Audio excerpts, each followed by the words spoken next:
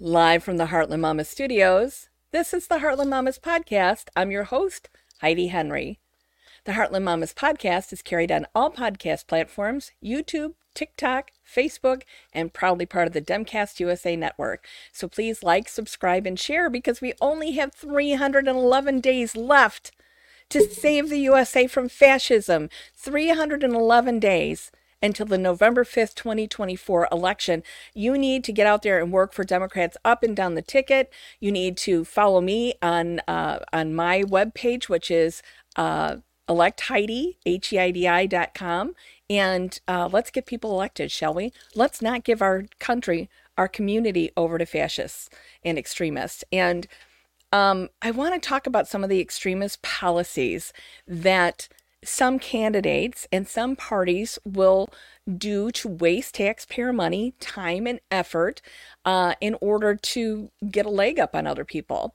I have knowledge that the Republican Party here in LaSalle County set out to kick people off the ballot that were running for Democratic Precinct Committee person and for county board.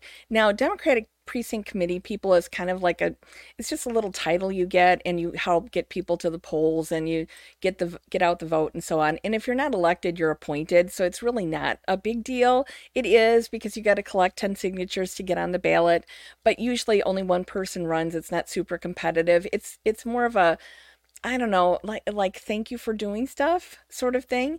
And the other thing is county board, which we just had some county board races open up here in LaSalle County. And to get it on the ballot for county board, you only need 7 signatures. Well, I had a friend that was out there getting her signatures, fell, shattered her elbow. I mean, she needed major surgery and was on a lot of painkillers, could not go out and get the rest of her signatures. So I and the county chair offered to help her. So we all got in the car, drove around the neighborhood. We know everybody whose house we're going to go to anyway. We know they're Democrats. We know they're going to sign. We know they're good signatures, all of that. So we get it all turned in. Now, she did have to sign with her non-dominant hand after we had it all looked over by the attorney and notarized and ready to go. The county clerk of the Republican Party, not like they hide who they are because they get somebody, Joe Schmo from Lafayette Street in Ottawa to challenge petitions, whatever, because they want to hide who they are. And that's just silly. Either say it or don't say it, right? But all it was a giant time suck, because every time they file a petition challenge in our county, the sheriff has to stop what they're doing and take the challenge to somebody's door and serve them with paperwork. So my friend that hurt herself is running for 2 positions, county board and Democratic Precinct Committee person, and the sheriff had to come 2 different times. Now tell me the sheriff has got time for that, because they don't. They just don't have that kind of time. Not only that, but then the attorney that we have, we pay like a salary to the attorney, like a retainer, the county does, but then we have to pay him by the hour to look over the challenge and then to go and sit in the courtroom through these challenges. Now, it was not just my friend, there was other challenges involved. And all total, it cost the LaSalle County taxpayers about $3,800 per frivolous challenge. Now, I believe that if you bring a frivolous challenge, that you should have to repay all of those costs for the sheriff, for the attorney, for all those people who left the county clerk's office. I realize our county clerk is completely inept, but people had to take time away from other duties to go sit there through this process, right? And it totaled up about $3,800 per challenge, and there was multiple challenges. Now, we've got a lot of needs in this county, and we don't have money to waste, and we don't have bodies to waste and do. What could the sheriff have been doing except for going out and serving these frivolous lawsuits? So not only do I think they should reimburse the county, but I think they should reimburse any of the candidates that had to hire legal counsel or miss work to attend these challenges. Now, this person was retired, but just in a tremendous amount of pain from her injury, and had done everything by the book, and still ended up in a challenge, which was completely frivolous. And we've seen this in other races throughout the state where there's multiple candidates vying for one position.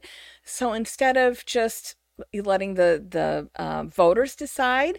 They decide to bring a frivolous challenge to try to knock somebody off the ballot. And this happened recently, and we had a front seat row or front row ticket for to view this.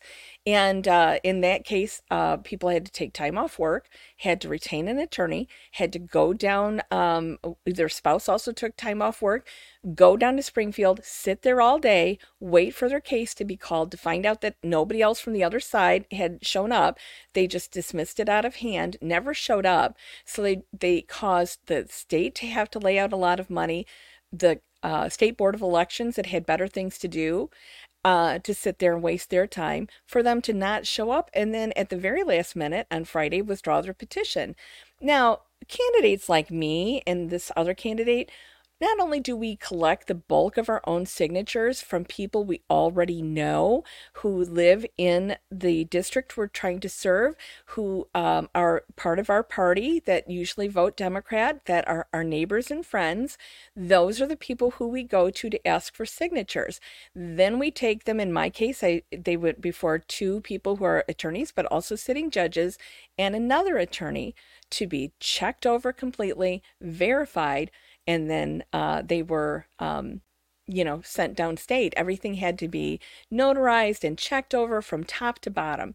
So that's what I did. So when my opponent, Jed Davis, said that he could have challenged mine, no, you couldn't have. You were just blowing smoke.